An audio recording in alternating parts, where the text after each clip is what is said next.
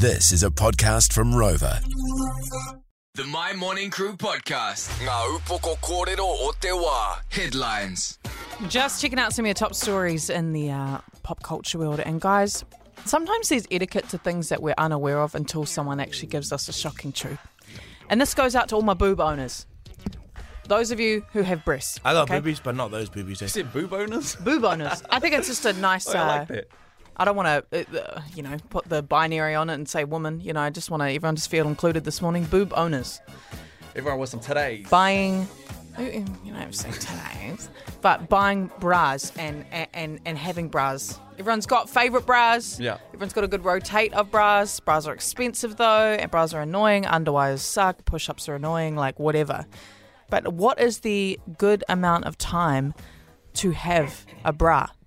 Or a single bra that you wear every day after you've purchased it. Because everyone has like a favourite bra, okay? Right. We're talking about like the lifeline of a bra? The lifeline of a bra, when you should replace a bra. I'm with you. Now listen to this. We need to know this. I've never heard about this. I'm keen. Listen to this bra fitter from TikTok and what they have to say. Okay. Do you know how long one of these should last?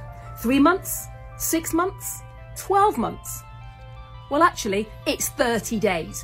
That is if you've only got one bra in your bra drawer and you're wearing it every day. Ladies. So this lady is trying to tell me that my favorite bra that perhaps I have worn 30 days straight, and don't judge me if I have, but my favorite bra I have to replace after that. I keep my favorite bra around for years. What's she talking about? I didn't know there was a lifeline for bras. 30 days. That doesn't sound good at all. And bras are expensive. There's something you have to kind of invest in. Is that with no rotation? Is it just one bra? No, you'd probably wash it. It's not like you wear a bra. I don't wear a bra at home. But do they dry fast? Yeah. You can check them out. Sorry, I don't know why I asked it. I just started thinking like, man, that would stress me out. What haven't? Like, we're just trying to get clean undies every day. Like, I'd say, I don't know how many bras I have, but there's probably I've got like 2 or 3 favourites that are on the heavy rotate. I remember the other day, wasn't I at work?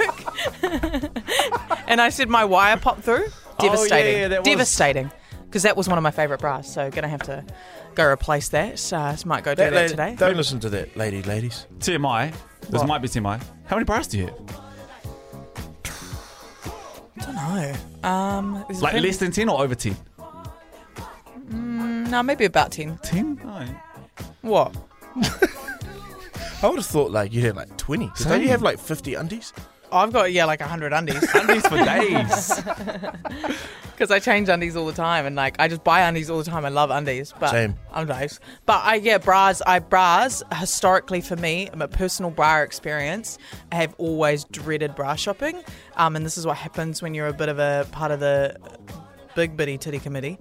It's every time you go bra shopping, when you're a 16-year-old girl, you get directed to the section where it's all and sorry nanas, but nana bras, and then it's really humiliating. All your friends are getting the pretty little bras with the cool little colours, and yours are in navy beige, black and white, and they're all heinous. Yeah. A lot better now. We're sort of, You own those bosoms. The world is catching up. The world is catching up because it's actually more common to have big boobs now than it was back in the day. But it was a very dreadful experience having to buy big bras. But anyways, guys, any members of the boob community, whether they're small, whether they're big, whether they're perky, whether they're not, we love you and shout out to you. And go buy a new bra today. The My Morning Crew podcast.